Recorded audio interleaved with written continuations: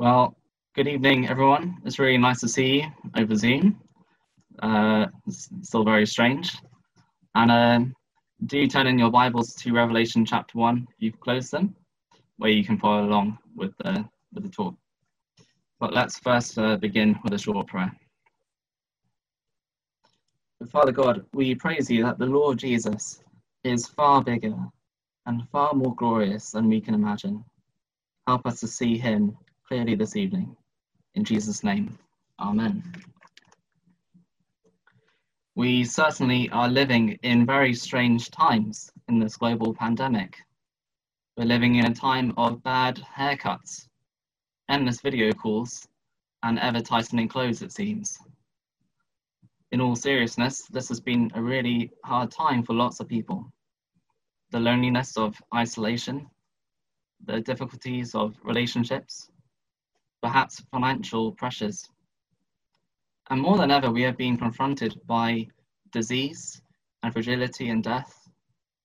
And perhaps this has hit home for you personally, whether through loved ones falling ill or passing away. Or maybe we're suffering in other ways, through fears and anxiety about the future, or fears over job security, or maybe we're battling mental health and depression. These are all reminders that we live in a fallen world and we're not yet home. But we may also suffer for being a follower of Jesus. It was a joy a few weeks ago to have Andy from Open Doors join us on our monthly prayer meeting over Zoom. He described how this pandemic had amplified suffering for Christians around the world. So Christians in countries of severe persecution, they're the first to lose their jobs, so they cannot make ends meet. They're often denied access to food relief, and some are bribed to deny Christ so that they can buy food. Christian healthcare workers are last in line for PPE. And lies are being spread about Christians, that they're the ones spreading the virus. So it's a very hard time for our dear brothers and sisters around the world, especially in this pandemic. And it's a reminder that we must pray earnestly for them and support them where we can. So the key question this evening is, how do suffering Christians keep going? How do persecuted Christians keep going when things are tough? And the book of Revelation was written to suffering Christians to be a solid anchor of hope and assurance. And despite all the strange visions which we think of when we think of the book of Revelation, the message of Revelation is clear. The whole idea of Revelation is to reveal reality, to show us what's going on behind the scenes. And the message is that Jesus wins. Jesus wins, and he will vindicate his people. It's just worth pausing just to mention how we think about some of these visions and the strange imagery we find in them. We may not be able to pin down every single verse, but there are a few things which help us to get a handle on the imagery. Firstly, Old Testament context. Nearly every verse has some reference or allusion to the Old Testament. Secondly, first century images, things like Rome, things which resonate with God's people at the time. And thirdly, each image in the book has a story of its own which is developed. At the time of writing in AD 70, AD 80, the Christian church was facing extreme persecution, like many of our brothers and sisters around the world today. So Christians were seen as a threat to the Roman Empire. They proclaimed Jesus as Lord instead of Caesar. And so Christians were seen as the scum of society. Many were beaten and imprisoned, and they were scapegoated for everything going wrong. Some were thrown to the lions, and some were used as burning torches in the emperor's garden. So it was a tough time back then to be a Christian. And the temptation to lay low was enormous. The temptation to worship Caesar was a daily pressure. So some Christians lay low, whereas other Christians who lived wholeheartedly really suffered. So John is writing into this context of persecution. And have a look at verse 9 in our passage. I, John, your brother and companion, in the suffering and kingdom and patient endurance, as are ours in Jesus, was on the island of Patmos because of the word of God and the testimony of Jesus. So here is the Apostle John, one of Jesus' closest disciples, and like his readers, he too is suffering. He is in exile on the island of Patmos, a tiny island in the middle of the Mediterranean Sea. And so John was there in lockdown, you could say, a similar situation to ours. He couldn't get out of the island. And then he has this awesome vision of Jesus. Verse 10, on the Lord's day I was in the Spirit, and I heard a loud voice like a trumpet, which said, write on a scroll what you see, and send it to the 7 churches, to Ephesus, Smyrna, Pergamum, Thyatira, Sardis, Philadelphia, and Laodicea. So there John is in lockdown on Patmos, and he's praying in the Spirit. And this phrase, praying in the Spirit, is a reference to Old Testament prophets. Like Ezekiel was praying in the Spirit and was lifted up by the Spirit. And so John, like the prophets of old, sees and hears from God. So this is the message we can trust. This is coming from God himself. And he hears a loud voice like a trumpet. This is a reference back to Mount Sinai, where God met with his people. And there was a sound of a trumpet which got louder and louder. So again, this is the voice of God that John is hearing here. And John has to write on the scroll what he sees and sends it to the 7 churches. Ephesus, Pergamum, Sardis, etc. These were real historic churches. They were in Asia Minor, modern-day Turkey, and you can find these places on a map. This is a reminder that this book of Revelation isn't some codex which we need to decipher. It's a message written to real Christians to give real hope. And so in this vision of the Lord Jesus, we see 3 things which help us to keep going in the faith. 3 things that help suffering Christians keep going. So suffering Christians keep going by seeing the glory of Jesus, verses 12 to 16, knowing the victory of Jesus, and hearing his message. So I'm going to read verses 12 to 16 again. And as I do so, I want you to picture in your mind this stunning vision. I turned around to see the voice that was speaking to me. And when I turned, I saw 7 golden lampstands. Among the lampstands was someone like a son of man, dressed in a robe reaching down to his feet, and with a golden sash round his chest. The hair on his head was white like wool, as white as snow, and his eyes were like blazing fire. His feet were like bronze glowing in a furnace, and his voice was like the sound of roaring waters. In his right hand he held 7 stars, and coming out of his mouth was a sharp double-edged sword, and his face was shining like the sun in all of its brilliance. This clearly must have been a spectacular vision of the Lord Jesus. Why? Because John falls flat on his face in response. We see that in verse 18. Let's unpick this a bit. So the first thing we're told is that John sees 7 golden lampstands. Now the lampstand image comes in the tabernacle and later the temple. The golden lampstand was to be placed before the Holy of Holies, where God's presence symbolically dwelled. The light of the lampstand was thought to be the light of God's presence. And the lampstands also could be God's faithful people, shining God's character into the world. And these Old Testament references are helpful, but John says what they are in verse 20. They are the 7 churches. So the lampstands represent the 7 churches named in verse 11. But they could also be the complete church, 7 being the number of completeness. So among the lampstands, among God's people, John sees a figure called the Son of Man. He is dressed in a beautiful robe, and a golden sash is around his waist. These were the clothes of kings, and they could also be the clothes of priests, with the linen garments. And the Son of Man is a reference back to Daniel chapter 7 in the Old Testament. And in Daniel 7, Daniel sees this extraordinary vision of these beasts rising out of the sea, and at the end he sees the Ancient of Days, who is clothed in white and has white hair. And then at the very end of the vision, he sees the Son of Man, God's everlasting, powerful King, whom the nations one day will all worship. And Jesus himself called himself the Son of Man. extensively in the Gospels. For example, Mark 10:45, Jesus said, "For even the Son of Man did not come to be served, but to serve, and to give his life as a ransom for many." So this vision is the Lord Jesus speaking. In verse 14, his hair on his head was white like wool, as white as snow. The imagery of the white hair is reminiscent of the Ancient of Days, who had white hair, white as snow. And so his white hair speaks of his resemblance to his Father, the Ancient of Days. Jesus is a chip of the old block, as it were. So like the Ancient of Days, he too is Lord over history. He reigns over all time and space, and like the Father, he is infinitely wise and absolutely pure. Jesus is no mere carpenter from Galilee.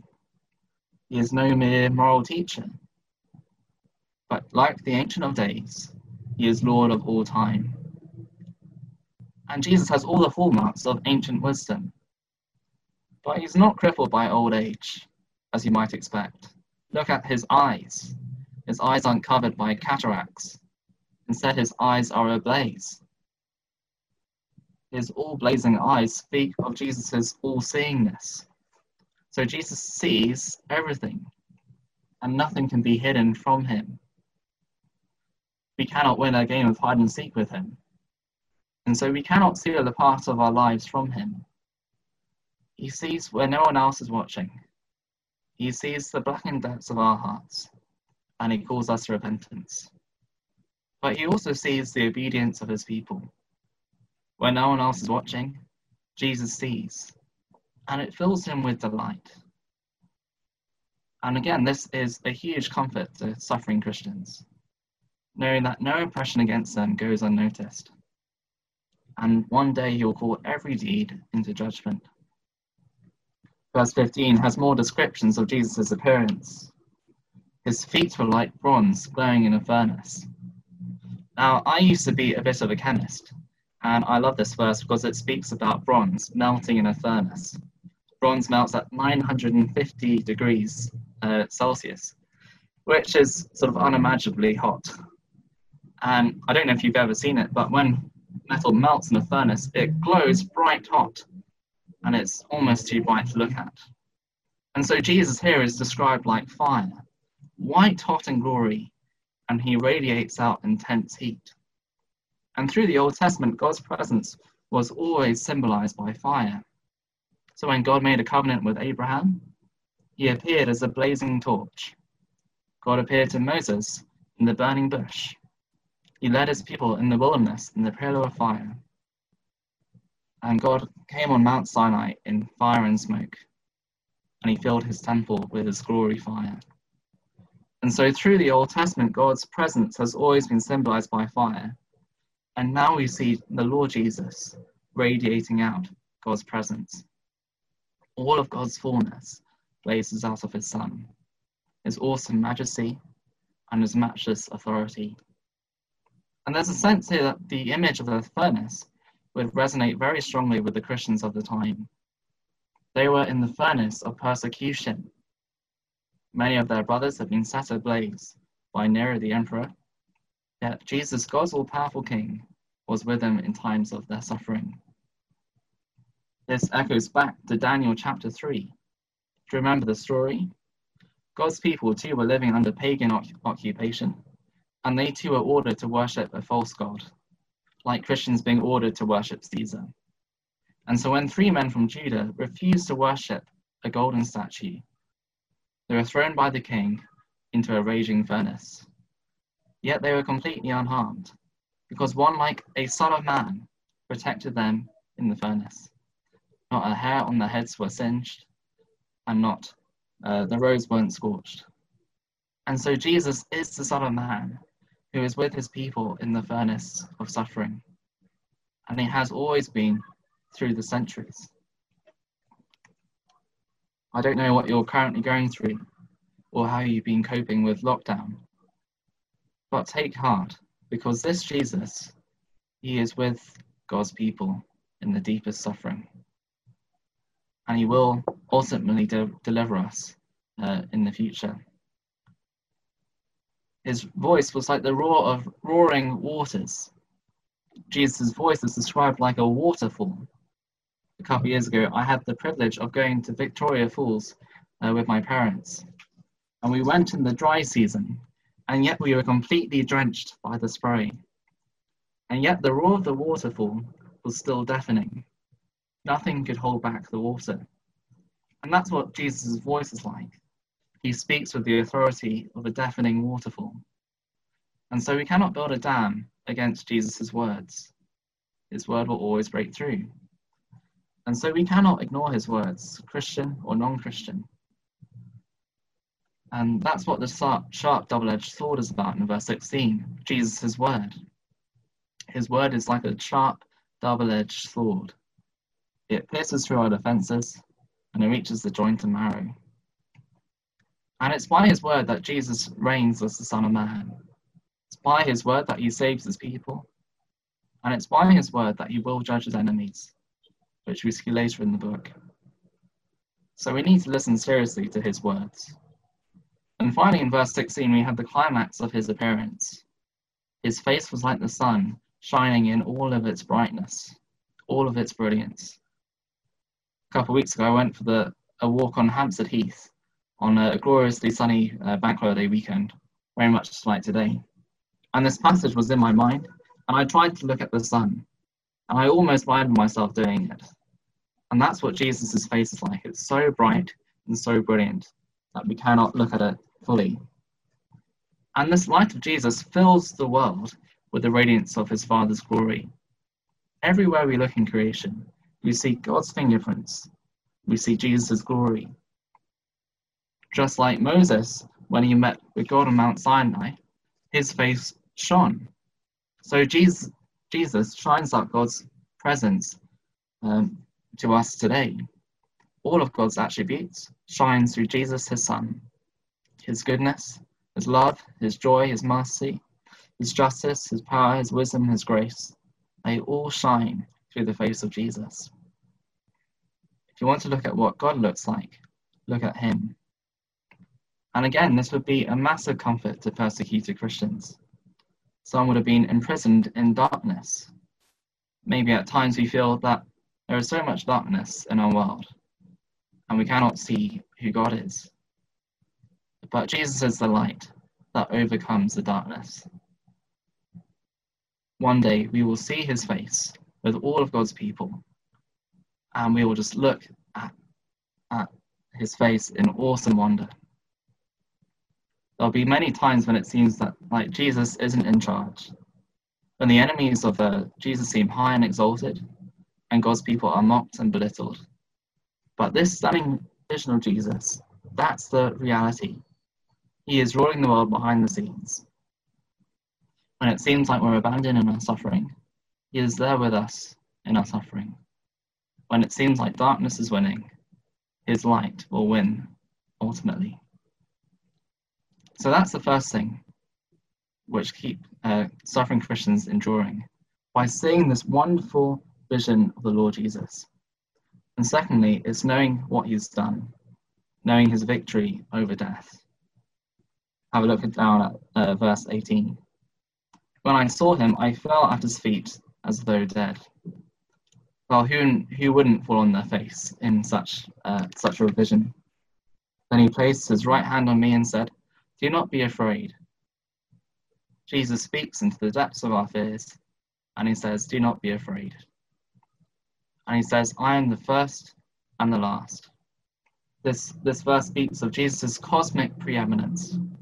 Just like God the Father, the Alpha and the Omega in verse 8, Jesus was there at the beginning of creation, and Jesus will be there at the end. He sees all of history like a painting. He sees all of the fine details of our lives, but he also rules over the bigger picture. And during this pandemic, it may seem like the Lord Jesus isn't Lord over history. It seems like this virus is spreading uncontrollably. But even this virus is under his authority. Jesus is the first and the last. And this indeed is a huge claim. He's claiming to be the Lord of history. and it would be a massive claim for anyone to make. But not so with Jesus, because Jesus is the one who has defeated death. Have a look at, again, at verse 18. Jesus says, I am the first and the last. I am the living one.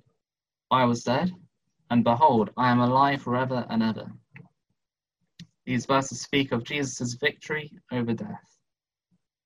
On the shameful cross, it looked like death had won. Jesus had been betrayed, mocked, tortured, and crucified. And Jesus breathed his last on the cross. It looked like death had won, but on the third day he blasted through death forever. The tomb was empty, and he appeared to his disciples, and Jesus was raised to everlasting life. And John was there as an eyewitness of Jesus' resurrection all those years ago on that Easter Sunday. He ran to that tomb with Peter, and they found it empty. And that evening, they met the risen Lord Jesus. They heard him speak to them. They touched his hands inside, and they even saw him eat a piece of fish. John and the apostles were absolutely convinced that Jesus was risen. The impossible was true, because Jesus had risen from the dead. Because of their certainty, we too can be certain. They were eyewitnesses. And because Jesus has defeated death, he can bring his people through death as well. Right now, it seems like death is all around us with this pandemic. We may feel its effects, we may feel we're drowning under its mighty current, but our head is above water, and we will be risen with him when he comes. And that's not all, because Jesus holds the keys of death and Hades. When Peter first saw that Jesus was Christ in Matthew 16, Jesus said, on this rock, Peter, I will build my church, and the gates of Hades will not prevail against it. And Hades was a Greek word for hell. And so Jesus says he holds the keys. He holds the keys of the power of hell and death. And he's been at work setting people free from the clutches of sin and hell through the centuries. That's what he's done for us. And that's what he can do for anyone who will trust in him. In the Roman Empire, Christians seemed so weak and powerless. The message of the crucified Saviour was foolishness in the world's sight.